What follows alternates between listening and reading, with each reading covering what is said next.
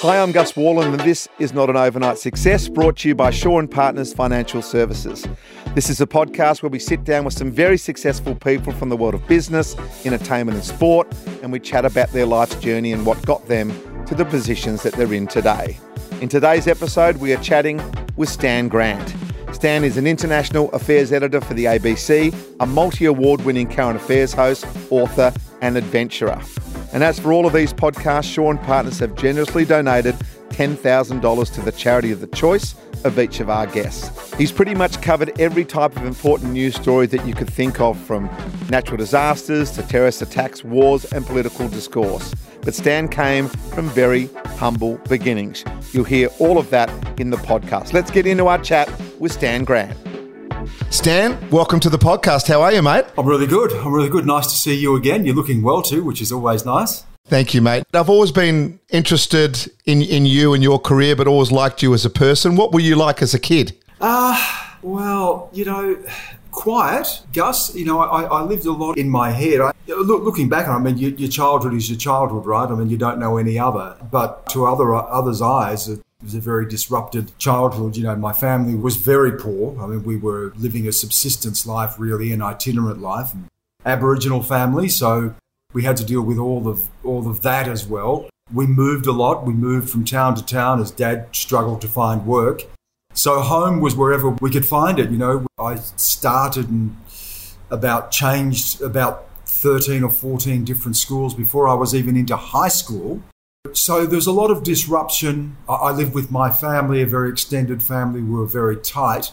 It was sort of all we had against the world, really. And so I became very resilient and very I didn't need anything other than myself and my family. But I didn't get to do a lot of those things that other kids take for granted, at school, playing in the same sports team year after year, having the same friends, not just year after year, but month after month, having a home. We didn't have a home, a permanent home. So there was all that insecurity. And I suppose that made me very insular, a bit introverted, very quiet, and I lived in my head a lot, I read a lot. I took care of myself. I was the eldest in my family, which meant I shouldered a lot of responsibility as well for looking after people and taking care of people. And so I grew up very quickly and had a strong sort of sense of maturity at an early age. But insular and a bit introverted and a bit unsure because I could never find my footing, Yeah, like you said, the stuff that you take for granted, living in one spot and having all those set of mates. Was that for you, living in an extended family, lots of love around? Did you always feel that? Yeah, I did, especially from my grandfather. My mum's dad lived with us. My other grandfather had passed away when I was very young. And my other grandfather lived with us, and I was very, very attached to him. He was sort of my anchor in the world. Dad was working hard wherever he could find work, mostly labouring work or sawmill work, and he was exhausted most of the time. For Dad to come out and put the boxing gloves on and sort of teach us how to box or kick the footy around was about all the energy he had left after you've been up at 5 a.m. and working in sawmills all day and come home and collapse into a bath and have a meal and go to sleep and do it all again.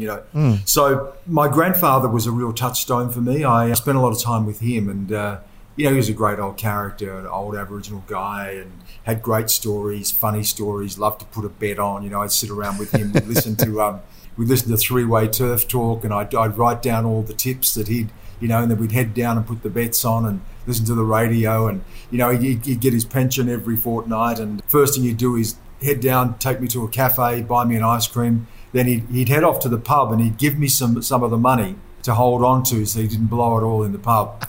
And he'd go on a bender, and then I'd wait for him to come home at night, and I'd hear him sort of staggering home and bumping up against the walls of the house outside, and I'd go and help him back in. Then I'd go and fish around for any money that he might have left scattered on the ground. Now this will tell you what a sort of responsible kid I was. Another kid would have pocketed that, but I'd put it aside, and then when he'd sober up the next day, he'd go to my mother and say, "Where'd all my money go? I came home last night, I had money in my pocket." And I'd then come out and say I picked it up and held it for him. So I took care of a lot of that sort of stuff. And, so he was very close to me. And I grew up with that. And I grew up with a strong sense of my own family, but no lasting long-term childhood friendships, apart from sort of other Aboriginal kids who were sort of in my orbit that we would see, and extended family and cousins and stuff. But yeah, it was very different, and I hung around with a lot of older people, like my grandfather and his mates and old uncles and stuff like that, and they were my sort of entry to the world, those old blokes. Your granddad sounds like an absolute ripper. Oh, he was bloody hilarious, funny man. He'd head down the pub, and I tell you, he could get drunk without putting his hand in the pocket, just from the funny stories he'd tell, Gus. He was just a hilarious man. He could just weave these incredible tales, and he was a great old bloke, just a absolute, those old blokes, black or white, those old Australian blokes who would always sit outside in a white singlet, long neck, cut a V in the back of your pants when your stomach got too big, you couldn't fit them on anymore, all that. And just an absolute bloody character he was. He was a great old bloke, and he really was the sort of anchor for me, because Mum and Dad were just flat out working just to put food on the table, and we wouldn't know, Gus, from one day to the next. I'd be at school, come home, Dad'd come home and say, well, we're moving. I've found a job somewhere else, and might get a job for a couple of quid more down the road, and so off we'd go. And we'd leave in the middle of the night. We never had any possessions, so we'd throw whatever we had into a bag and off we'd go. We'd sleep by the side of the road, we'd sleep in caravans and tents and old sawmill shacks. I remember one house we moved into, the emus that lived there before us.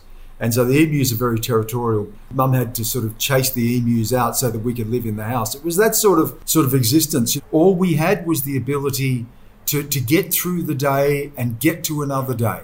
Hope there was a better job down the road, or at best there was a meal on the table. Dad wouldn't earn much working on sawmills, and there was 4 kids and my grandfather and various cousins and in-laws, and at any time there could be up to 20 odd people in the house. And we only had a couple of bedrooms, so people would sleep on the floor in the lounge room. I slept in the bed with my 2 brothers, and my grandfather would be sleeping down the foot of the bed sometimes.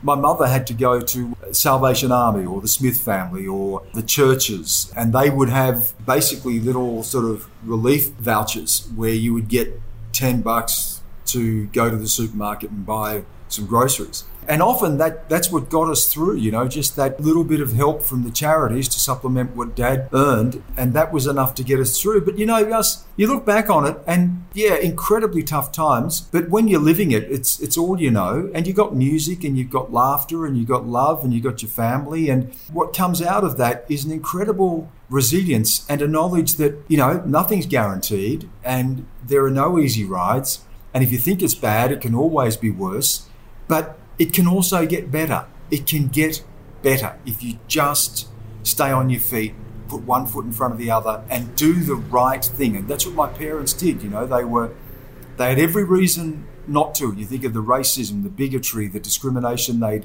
endured, the absolute harsh poverty they'd endured, the homelessness, how they shouldered up every day, but they did. And if you do that and you do the right thing and you live by strong values and a strong sense of kinship and love for each other, you can get through anything.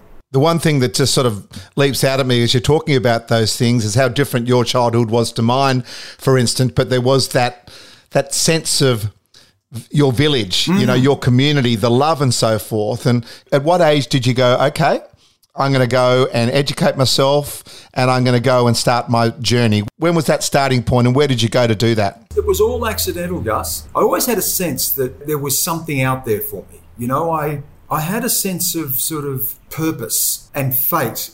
Even at a very young age, I sort of knew that the world was just waiting for me. And I used to think a lot about worlds away from my own. My mother bought me a Christmas present one year. It was, Christmas was pretty meagre in our place. You might get one thing and that's about it. And Mum found a secondhand book on Greek mythology of all things. I don't know why she chose that out, but I just became fixated on it. The stories of Greek gods and these incredible worlds and incredible powers that they had. And it sort of piqued my interest in bigger things. And to be honest, I've gone on to have a fascination with philosophy and ideas, and it sort of sprung from the influence of things like that. And I used to sit in this tree at my grandmother's house, to this big old tree, and I'd climb up into that. That was my sort of escape from the world. And I'd sit there and think, get me out of here. Like, I cannot stay here. The other thing is, I remember when I got to about 13 or 14, we were living in Griffith at this point, which is where I was born. And Griffith was sort of a spiritual home for us. A lot of my dad's family was there. We'd move away and we'd come back and move away and come back and chase work and back again. And I remember when I was about 13 or 14 and going to the agricultural show, the shows that would come to town. It was a big deal in Griffith to go to the show. Every year it's a bit of the sort of tradition that a lot of the Aboriginal families would get there. And amongst our families, there are often deep rivalries, deep and bitter and intense rivalries, family feuds. And every year there'd be a punch-up. And I remember this year walking out of the show, and this brawl broke out. A few of my cousins and a few of the other boys, and they're all, it's bloody hot and the sun's beating down. They've all been drinking, so all the tempers are frayed. And I saw my cousin had this other boy up against the wall. The other bloke was a bit bigger than my cousin, but I remember my cousin hitting him so hard up under the rib cage with just this absolute ferocity. And I saw the other bloke started to sort of heave blood, coughing blood as my cousin hit him. And I watched that and thought, I can't survive this. I will die here. It was frightening, Gus, the ferocity of that explosion of all of that pent-up anger, frustration, violence. You take it out on yourselves and each other. But there was something more to this than just a punch-up. There was a ferocity to it. And I looked at it and thought, shit, my brothers were always, sort of cut out for that. They were always ready to start swinging, And my dad taught us all how to fight. And we could always look after ourselves. I mean, Dad wasn't preparing us for a world of university. He was preparing us for a school of hard knocks. You have to go there and you have to punch your way out of these things. Dad would teach me little things like if someone comes to you and wants to take you on, don't grab them. Open up both hands. He said, when the person comes along and grabs you and wants to threaten you, he said, as soon as they grab you, they've only got one hand. Just go for it. And if a group of them come at you, get against a wall so they can't surround you and fight everything in front of you, and don't go to the ground. You go to the ground, they're going to kick the life out of you. So get up against a wall and take them all on, So he taught us these things, and I knew how to look after myself, but I knew that wasn't for me. And then a little bit later, I'd been at our school. Some of the older Aboriginal boys would pick out someone at a certain age, a white kid, and say, it's that kid over there, bash him. And I did not want to do any of this stuff. But this is rites of passage stuff. This is how you become a man in those places, right? So they pulled out one boy one day, and this kid was a friend of mine. I have nothing against this kid at all. And they said, you got to bash him. And they organised this thing where go into the cloakroom, they'd close the doors, and you wouldn't get out of there unless you fought your way out of there. So I go into the cloakroom with this kid and just wailing on each other, just absolute. I could see the welts and bruises coming up down the side of his face as I was hitting him, and then he's hit me and my whole lip split open, and we're just sort of wailing into each other. And then one of the teachers came, broke it up, got hauled up to the principal's office.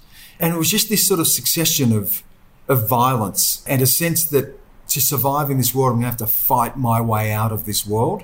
And I think even though at that point I wasn't saying, I'm going to get out of here and go to university and I'm going to have... No, it was just like, how do I survive this? And knowing full well that it's kill or be killed at a certain point in those places, This is not schoolyard punch-ups. This is actually, I'm going to fight like this for the rest of my life, however long that life is, because life's tough.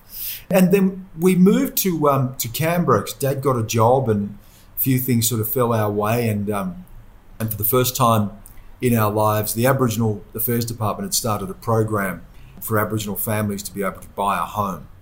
And so Dad got a job on a sawmill. Mum was cleaning cars.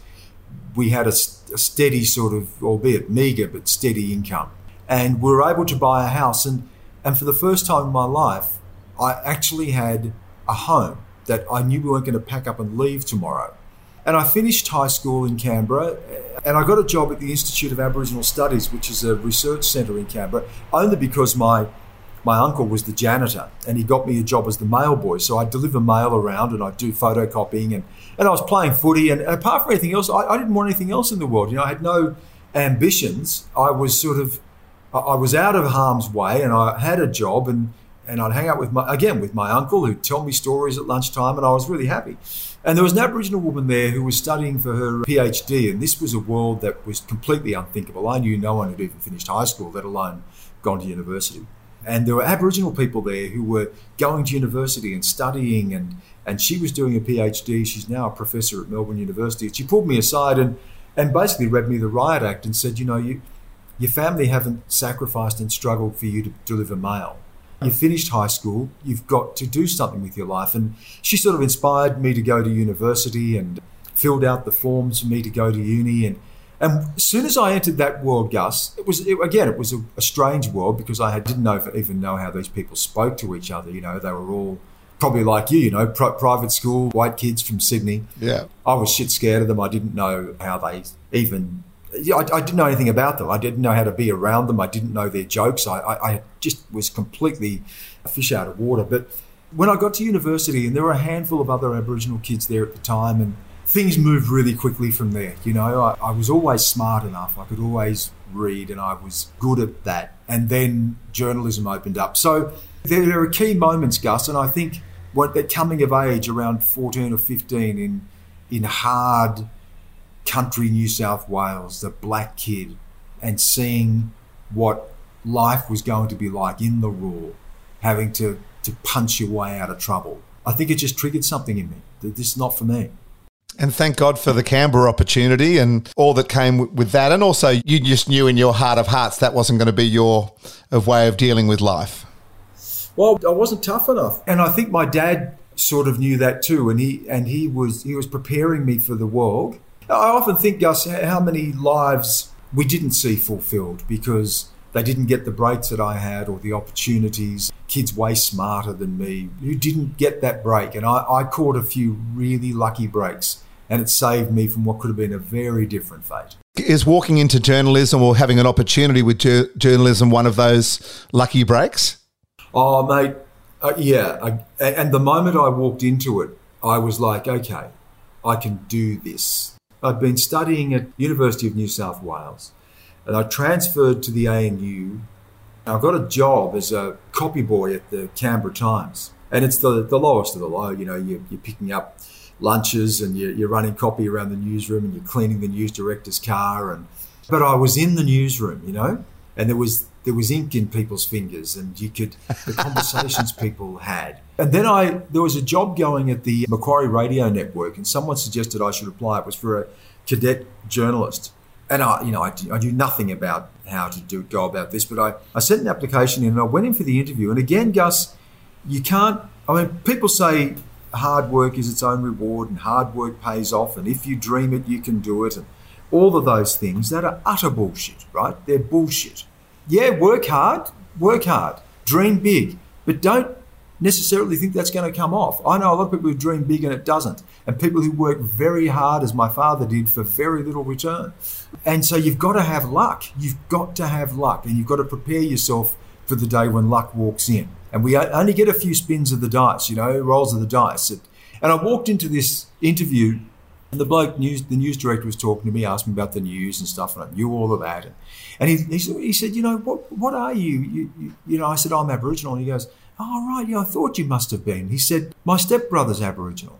And because of that connection, I got the job. Only for that. There would have been people way more qualified, private school educated, worldly, confident. A few years before, I'm sleeping head to toe with my brothers and in a caravan, But he saw something in me, and because his stepbrother was Aboriginal, he thought, no, I'm going to give him a shot. And I walked in there and I just thought, I'm going to work harder, I'm going to work longer, I'm going to prepare myself 100% so that, I will not fail for lack of hard work and preparation. I'm in the door now and I have to make the most of it. And I remember there was this one moment that was an absolute turning point for me. I'd only been there a few months, and there was a big bushfire in Canberra, one of those huge summer bushfires. And the other reporters were out, and one had broken out really close to the city, and you could see the smoke and the flames. And the news director turned to me and he threw the keys at me and he said, "You're on your own. Off you go." And I'd never done this, right? I'd never done this. So I got in the car and I'm driving and again, this is where luck steps in. I'm driving, trying to find my way to the fire, and it's coming up to news time. The news director comes on and says, "Listen, we're coming to you live off the top. You're going to lead the news." I said, "Okay, no problem." I'm shitting myself, right? No problem. And then he comes back to me again. We're only a couple of minutes out to the news, and I'm nowhere, Gus. I am nowhere near the fire. I can't get there. The roads are blocked. I'm being turned back. And he said to me, "Are you in place? Are you ready?" And I said, "I just knew that an excuse wasn't going to cut it." Yeah, someone once said to me, "We send you out on a story, never come back with an excuse. Never, under any circumstances." And I just thought, I'm not going to give up. I'm not going to say I can't do it. I said, "Yeah, I'm ready." And I took a turn. I saw a hill, and this is where instinct comes in, a bit of luck. I looked at the hill and I thought, if I get up that hill, I reckon I'll have a better vantage point. And just as it happened, the road up to the hill was not blocked. I took the turn, drove up the top of the hill, and seriously, the moment I got there, I looked down and there was the entire scene. The fire engines, the smoke, you could feel it. It was rushing up the other side of the hill. People were outside hosing down their houses. And I just got there as the news thing is playing. And I whacked the headphones on, turned it, and we had a little walkie-talkie, two-way. Pressed the two-way down. He came to me, and it was just in that moment where all I had to do was describe what I was seeing. And I did, and it worked. And I realised if you take a risk, if you never offer an excuse, if you look for another way, and you trust yourself, that it will pay off. And no matter where I've gone in journalism, no matter what I've done, I've always taken that next turn. I've always been prepared to take the risk. If you want to go somewhere, I've always got my hand up. You want to go to Afghanistan, I'm there. You want to go to Pakistan, I'm there. Go up to the Taliban territory, I'm there. I'm prepared to take that risk because I know there's no going back. I know what going back is. Going back takes me back to that 14-year-old shit-scared boy who's going to get the shit punched out of him every day for the rest of his life. So I'm always looking for that next turn, that next hill, and never, ever accepting failure. And so journalism was the perfect place for me. I could do it. I was the risk taker. I was resourceful. I was resilient. I was smart. I was quick on my feet. I was a storyteller because my grandfather had spent all those years telling me yarns, hanging out with the old blokes, listening to the way they crafted stories, master storytellers. So I'd absorbed, I was getting an education in ways that other kids were not, even though I wasn't going to school like they were.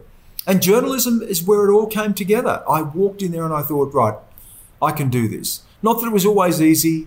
There was a lot of racism. There was a lot of stuff that could have put me off. But I thought, I'm not going to get involved in that. I'm not going to allow that to stop me. I'm going to just focus on the big fight. How can I do this job? How can I get better?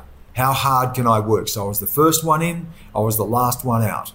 Every weekend I read everything in every newspaper. I read books. I listened to other reporters. I watched how they did their reports. And I said yes to every single thing. Never said no and never offered an excuse. Oh, I love it, Stan. I really love it. I would love to hear that cross on the fire. Have you got a copy of it somewhere? No, it's just into the ether. It'd be there on some lost reel somewhere, sitting in the dungeon of Macquarie Radio somewhere. And I could have said, no, look, I can't get through. There are too many roadblocks. And you know what he would have done? He would have gone, all right, well, don't worry about it. And that would have been the end of me, Gus. He wouldn't have come back to me again. I would have failed them. And I wasn't going to do that. And, you know, there's always another way around these things. Yeah, I agree. I remember the first break Maddie, MG and I did on the grill team. It was pretty ordinary. But we got up there and we had a crack at it. We got better as we went along. So I'm assuming... Oh, not better. I mean, you blokes were like the old blokes I hung out with my grandfather. You could have a laugh and you could take the piss out of each other and, well, Maddie taking the piss out of everybody else is what it was. Yeah. But there was always a fundamental decency. That's what I picked up from you blokes. Just quickly interrupting the episode to say a very big thank you to the sponsor of this podcast, and that is Shaw & Partners Financial Services. Shaw & Partners are an Australian investment and wealth management firm who manage over $28 billion of assets under advice. With 7 offices across Australia, Shaw & Partners act for and on behalf of individuals, institutions, corporates and charities. For more info, you can check out their website at shawandpartners.com.au. That's SHAW for sure. Shaw and Partners Financial Services, your partners in building and preserving wealth. Now let's get back into the episode. Let's think of the last 30 years, because you've been fantastic describing the first sort of 20 or 25 of your life. So 30 years in journalism, more than 70 countries, covering major news stories such as the release of Nelson Mandela, the troubles in Northern Ireland, the death of Princess Diana, the war in Iraq, Palestine, the war on terror, South Asia tsunami, the Pakistan earthquake, the rise of China. I mean, you've been there, like you said yes to everything. Everything, yeah. So at some stage, what was it that moment where you went, wow, this is serious business now. Like, I am right in the middle of it. I've got a real opportunity to explain to people what's going on outside of Australia. I think when I went to CNN, I've been blessed. You know, when I got into journalism, I was a kid that a couple of years before was the male boy at the Institute of Aboriginal Studies, right? We're hanging out with my uncle, who was the janitor. And I get this lucky break. I get into journalism. So I'm 21, graduated university into journalism. By the time I was 23, I was the second political correspondent for the ABC in Parliament House. 23. By the time I'm 28, I'm the first Indigenous person ever to host a commercial television primetime current affairs show.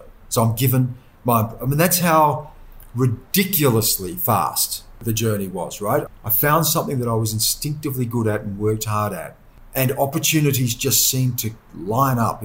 It was crazy, the progression. And then I went to London, and I worked as a London correspondent in my early 30s, came back to Australia, and then got a phone call. Again, the weird way that fate works. Walking home from the beach one day, got a phone call, and it was the vice president of CNN, who was aware of my work from when I was a foreign correspondent and wanted to fly to Hong Kong and fly me to Hong Kong to meet me, to offer me a job.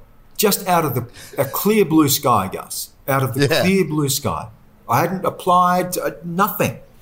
Went up there, did that, came back, said to Tracy, we're moving to Hong Kong. We packed up. The following weekend, we were living in Hong Kong. And then when I went to work for CNN, I think I realised at that point, you walk in there and the hairs on the back of your neck stand up. The ability to go anywhere in the world. It's like an athlete that gets to the Olympics and walking into the stadium. It's like an NRL player playing Origin or in a grand final. It's rare air, you know? And to walk in there and say, wow, this is the biggest international news network in the world. This is a network that changes the course of history. And God knows how, but this Aboriginal kid has ended up here.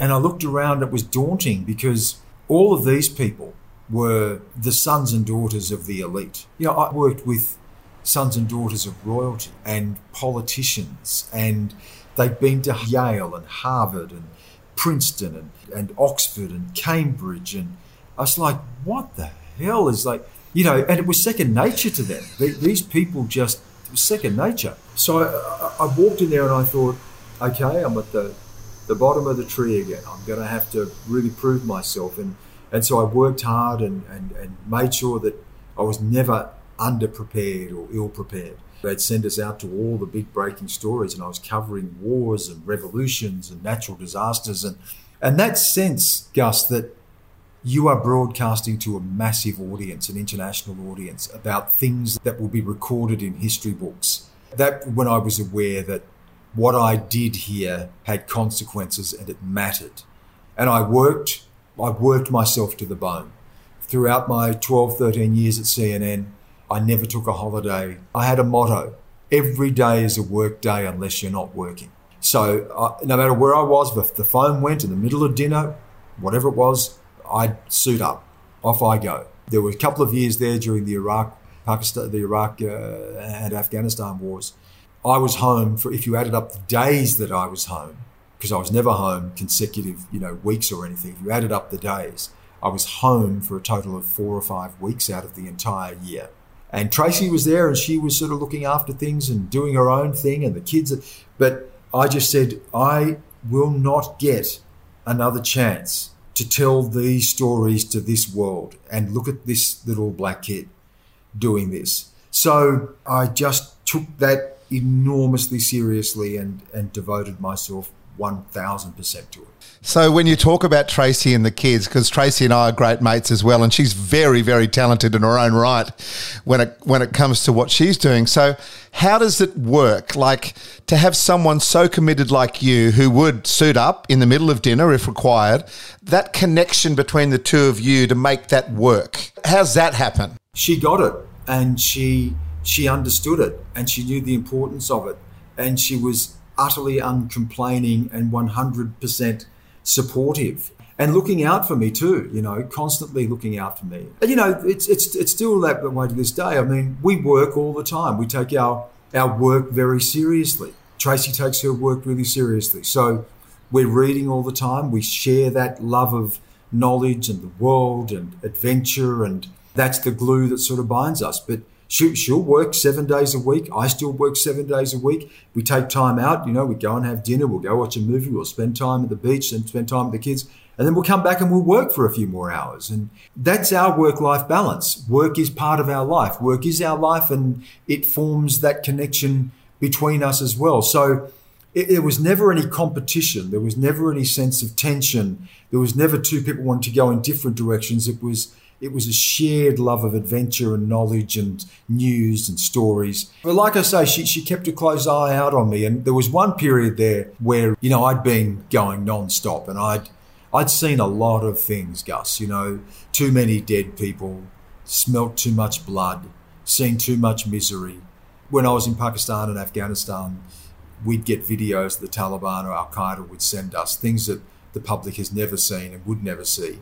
And we'd have to sit through them as part of preparing our stories and what we were going to use. And I've seen people beheaded, in these videos. And these things never leave you. And it was a slow drip for me. And she'd seen the sort of light go out of my eyes, and she'd seen me losing the joy of life. And I'd come back from a story and I'd be wound up like just a spinning top, She intervened at one point. She said, look, she went to my boss and said, there's something seriously wrong. He's not coping, and he doesn't realise it himself.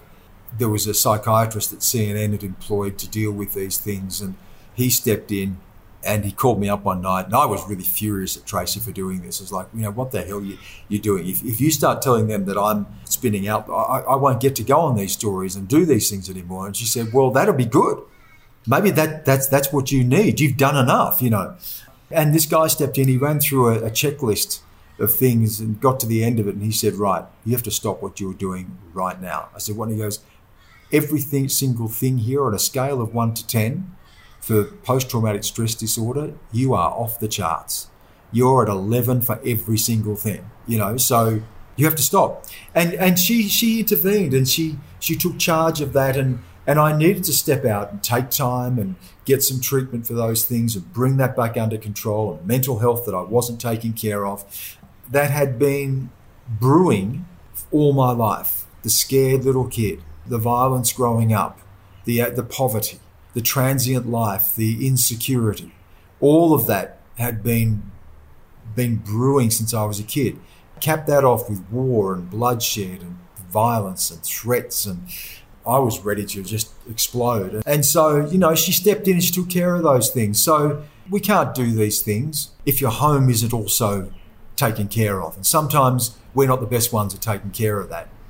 When did you fall in love with her? How long into your relationship did you go, right, I've got someone here and I'm not going to muck it up? Our relationship was, it started in a blaze of publicity, as you may well remember, Gus. I do, yeah. I'd been married previously, and probably, as you do when you're young and you're making your way in the world, and you've got to consider, and my world had moved at a ridiculously rapid pace, and juggling all of those things and all that attention inevitably is going to take a toll on anything. So it took a toll on my first marriage, and I met Tracy, and funnily enough, again, it was sort of fated.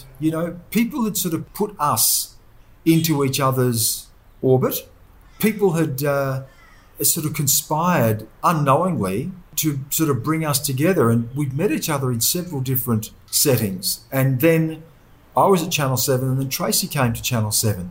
And believe it or not, at one point, the general manager at Channel 7, he pulled me aside. He said, look, I want to start this new sports show, and I think it'd be a really good idea for you and Tracy Holmes to host it. He was trying to hook us up into a sports show together. So there was this weird, and I'd never done sport, so there was this weird sort of confluence of events that bring us together. And then we ended up, both of us, being sent to Greece for the lighting of the torch for the Sydney Olympics.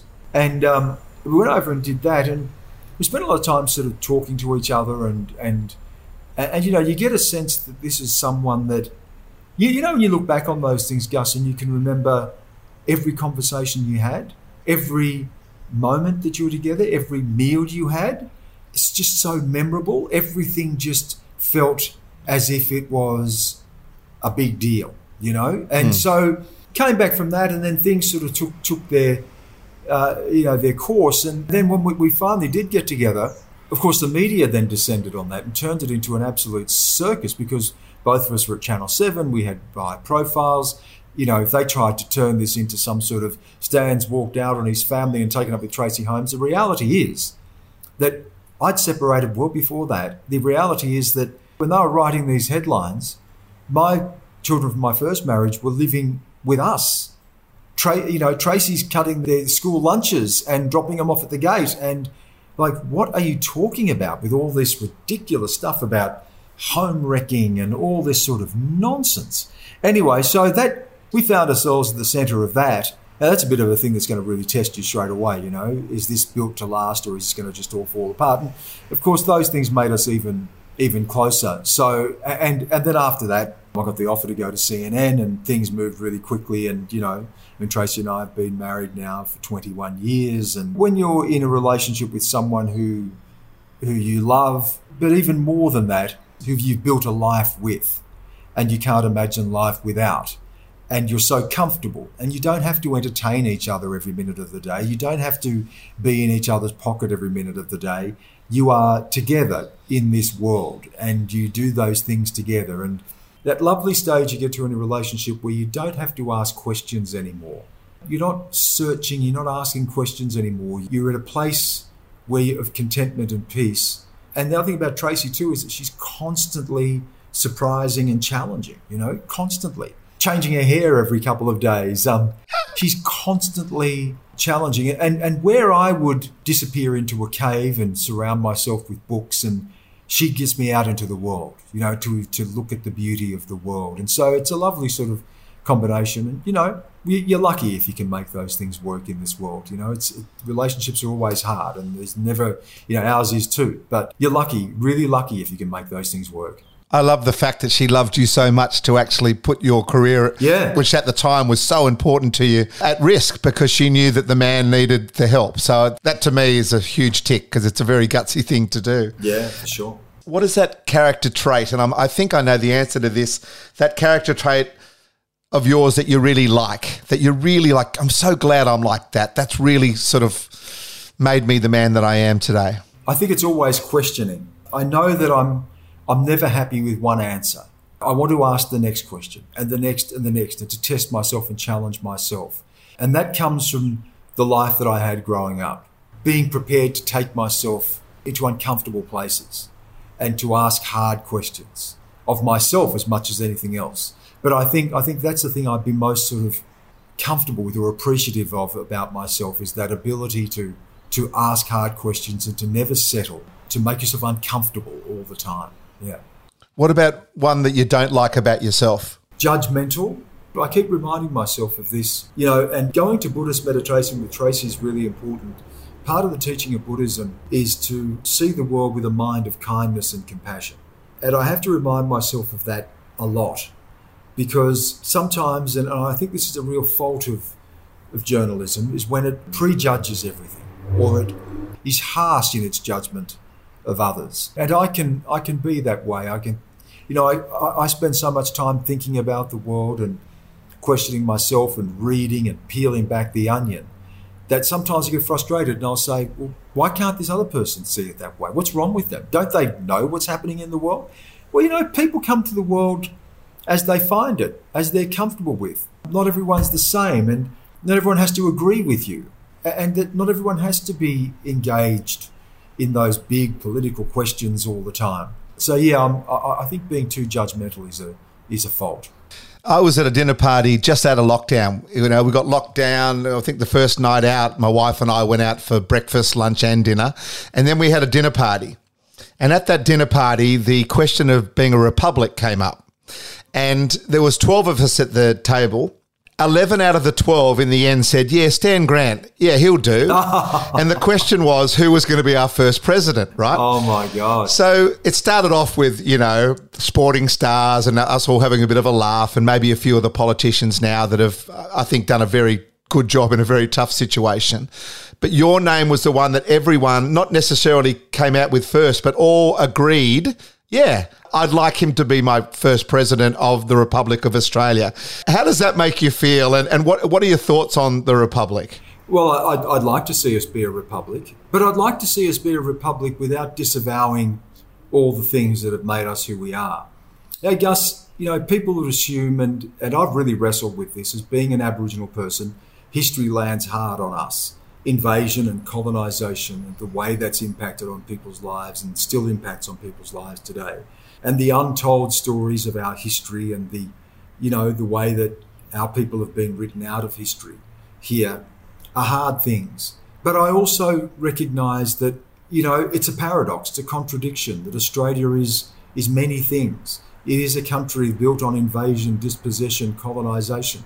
It's also a country that is remarkable, that has built something incredible here. Yes, Captain Cook came and put a British flag down and claimed this country, but he also brought British law that could recognise native title and the Mabo decision. And England is part of who we are. I lived in England and I felt that connection to England because it is part of our shared heritage as Australians too. So you know, while I want to see us be a republic, because I believe that we can be a nation unto ourselves that carries with it all of that tradition and all of that history, but builds something new.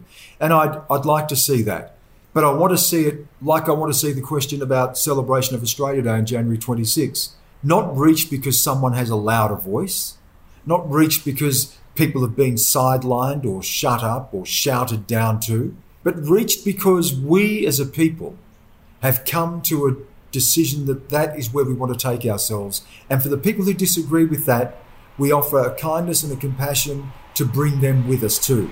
So, you know, I'm fully in favour of that. As for me being president, I think you can do a lot better than me, to be honest, Gus. I mean, it's really nice that people would feel that way, and hopefully that's a reflection of the way that I've tried to bridge that divide in Australia and write about things and be uncompromising about our history while also being compassionate to other Australians who maybe don't see it that way or who need to be brought to that story. And I think that's really important. But there are some wonderful people who would represent this country as the first president, and honestly far more deserving than me, as someone who is, you know, I can write a bit and I'm a journalist and I can tell stories and I'm comfortable with that role in life, but I think that there are better people to represent us than me.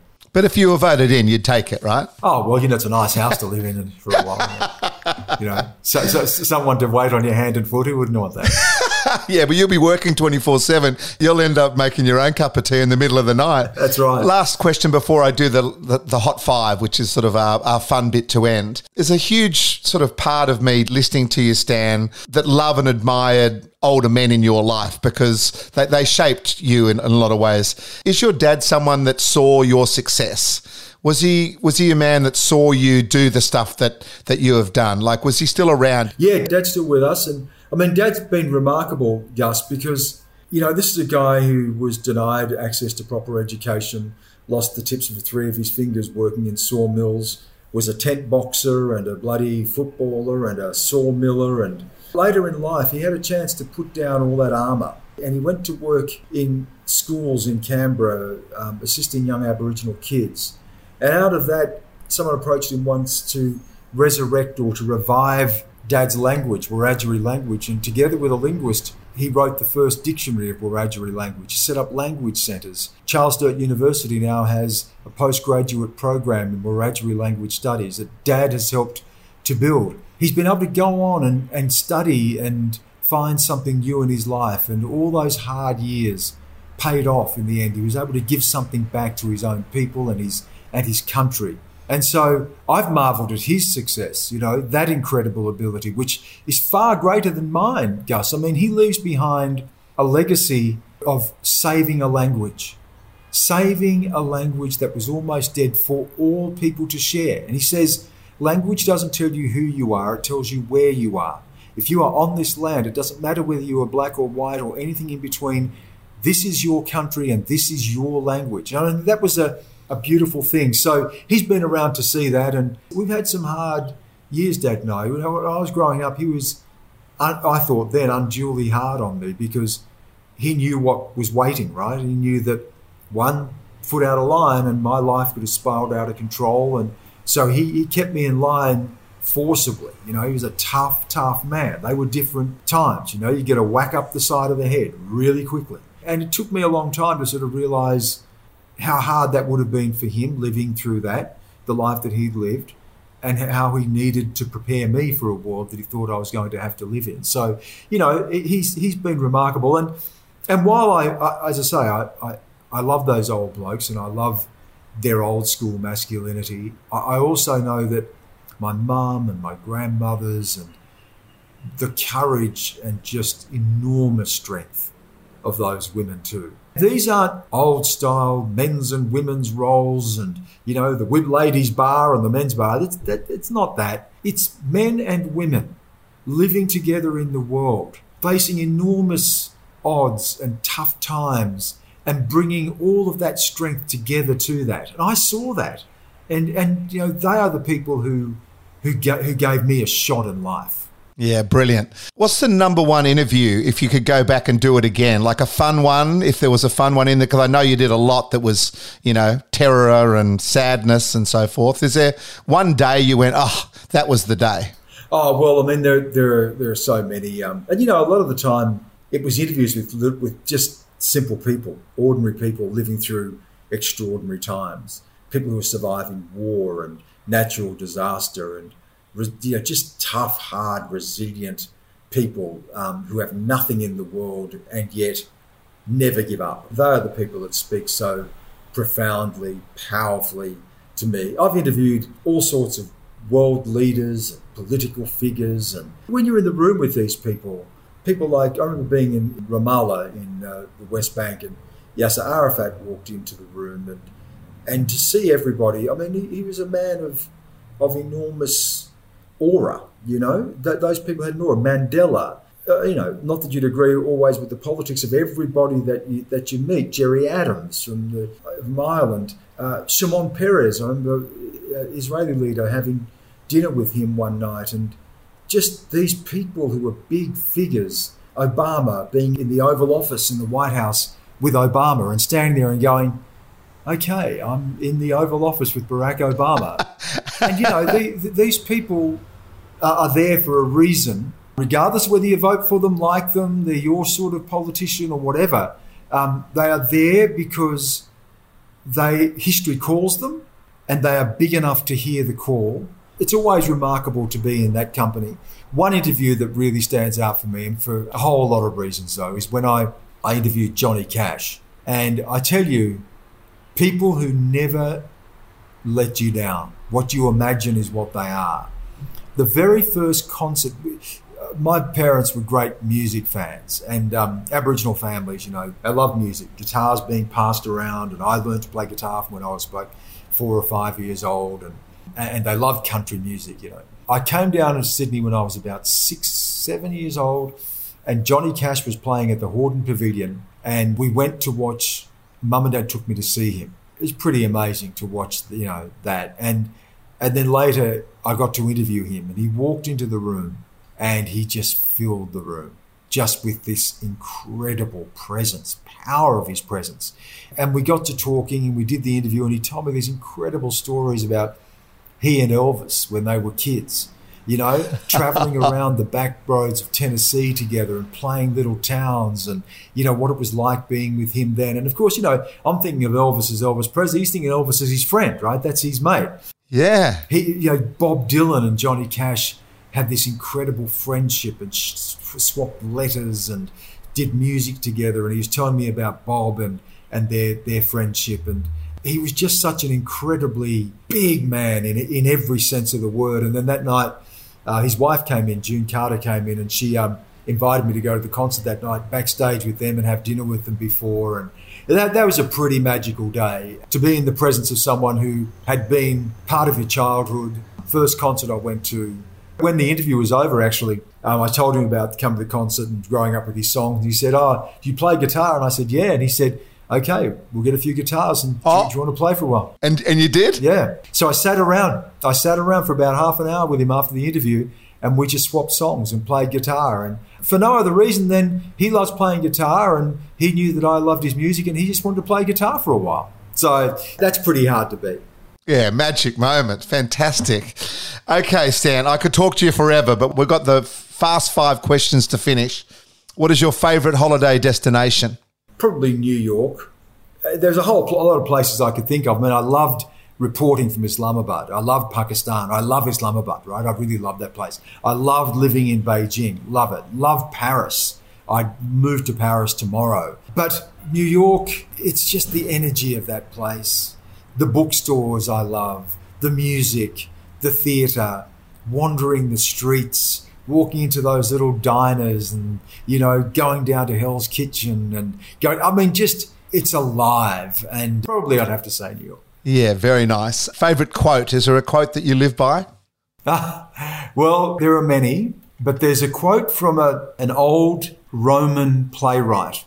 His name was Terence. And that's very little remains of what Terence had written. Terence was a slave, bought and sold into slavery in ancient Rome, who became one of the great playwrights of the time.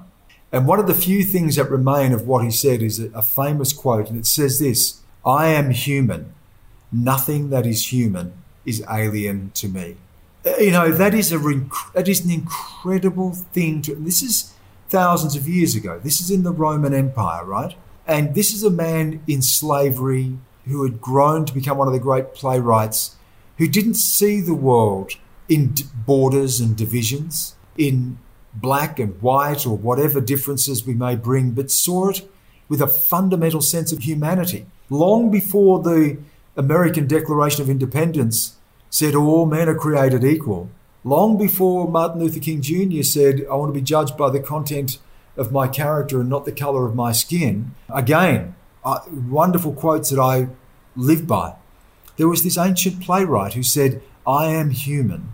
Nothing that is human is alien to me." We don't have to divide ourselves up. We don't have to put ourselves into, our tribes and fight our wars. We are human beings. And so, I love that quote. Yeah, I love it too. Your favourite movie? It's a tough one. I love the two Godfathers, 1 and 2. 2, if I had to choose. But maybe The Thin Red Line, Terrence Malick. I love Terrence Malick. And that movie, which is about one of the battles during World War II in the Pacific. Of course, they turn the island into just an absolute bloodbath in the battle with the Japanese. And there's this incredible scene at the end where the American soldiers are leaving the island and they're looking back, and there's this scene that Terrence Malick had put in there where a flower emerges between a rock. And this island paradise that they've turned into a bloodbath, it sort of said to me that no matter what we do, beauty will find a way. And this flower that emerges out of war and battle, it was such a powerful thing to me. And I love Terrence Malick films. I love the speed, the pace that he lays them out. And so, that you ask me today, it's that. Tomorrow it might be something else, but that's today. Now, this one's going to be a very hard one for you because you read so many of them. What is your favourite book? Oh, that is almost impossible, because there are so many of them. I read Go Tell It on the Mountain, James Baldwin's novel, when I was maybe 14 or 15. And I was attracted to it because I loved the title as much as anything. And I grew up in the Aboriginal church, and my uncles were the pastors in the Aboriginal mission church. And mission churches were very different to the churches that other people go to. It's sort of like the churches of the American South, black churches, lots of music and tambourines and singing and fire and brimstone preachers. And so I'd sort of grown up with those songs, those hymns. And I saw that, I picked it up and I read it. And James Baldwin became such an important writer for me because he spoke to a world that I felt was mine. I'd read so many other books and so many other things, and they were important to me, but in the characters that he wrote about, it was the church, it was blackness, it was race, it was history, it was living with the legacy of those things, his relationship with his father and how complicated that was. Baldwin then sent me on a journey of discovery around questions of race, and he's always surprising, James Baldwin. He's contradictory and confounding and challenging, and he's always surprising and a beautiful, beautiful writer. So that resonated. So maybe James Baldwin, Go Tell It on the Mountain. Yeah, that's beautiful. And probably the most important question is that, our supporters of this podcast, Shaw and Partners, are giving all our beautiful guests $10,000 to give away to a charity of their choice. And you can split it up amongst a couple of different ones if you like. But is there a charity that is really close to your heart, and what would $10,000 do for that charity, and who would you like to give it to? Yeah, look, I'm an ambassador for the Australian Indigenous Education Foundation, and they do great work in supporting Aboriginal kids to get a chance at education, particularly at private schools. I think they even have kids going to your alma mater as well, Knox. And Joey's, where my boys went and stuff. So I'd like to give some to them. And the other half, I did this function last week for Rough Edges. Do you know Rough Edges? No. They work with homeless out of Darlinghurst.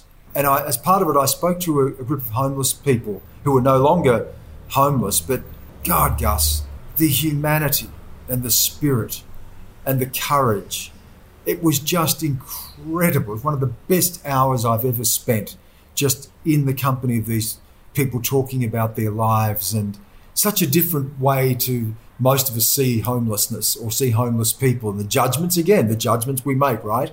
Without thinking or without knowing that here are people with real lives. And Rough Edges do great work in providing, there's a soup kitchen, and they provide help and shelter for people. So some to the Indigenous Education Fund and some to Rough Edges. That is absolutely perfect. And can you just give a biggest hug and squeeze to your better half for me? Yeah, I will, mate. And also just a huge thank you to you for the time you've given us today on the Not an Overnight Success podcast. You've had the most amazing life, and I think we could do another one just based on other stuff that we haven't even got into yet. But thanks a lot, Stan, for your time. Oh, it's been a pleasure. Thank you, Gus. A big thank you to Shaw and Partners Financial Services, who have generously supported this podcast and also donated $10,000 to the charity of choice of each of our guests to thank them for their time. Shaw and Partners are an Australian investment and wealth management firm who manage over $28 billion of assets under advice.